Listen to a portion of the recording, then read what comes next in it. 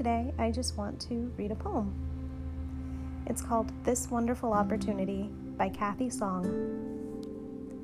May all beings, seen and unseen, be well, happy, and peaceful, including ourselves.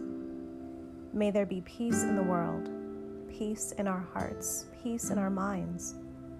May we use this wonderful opportunity of human life to awaken. May we be grateful for wisdom and compassion, this infinite boundlessness that surrounds us, waiting to be used by us, to open our hearts and minds so that we may see things as they truly are. How brief our lives, how dependent upon others we are.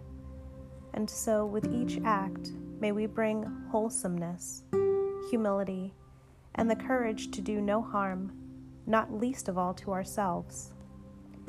As we journey through this life, may we move deeper into insight and see things as they truly are, this wonderful opportunity to awaken.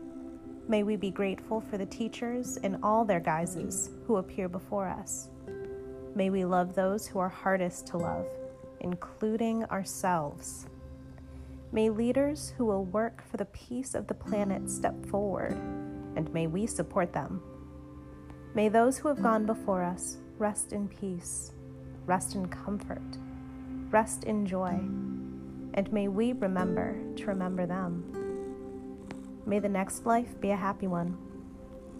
May we cultivate in our hearts, in our minds, here and now, here on earth, generosity, a land of plenty for all. May our wish for peace spread like a mother's soothing hand and reach the distressed, fevered places of the world, and protect each child the right to be fed, to be sheltered, to be schooled, the right to go to sleep without fear. May we journey safely, work contentedly, and return home to loved ones, well and happy. May the path of forgiveness and acceptance be the path of peace, and may we find it. May we use this wonderful opportunity to awaken, and together find true happiness, open spaciousness, without borders.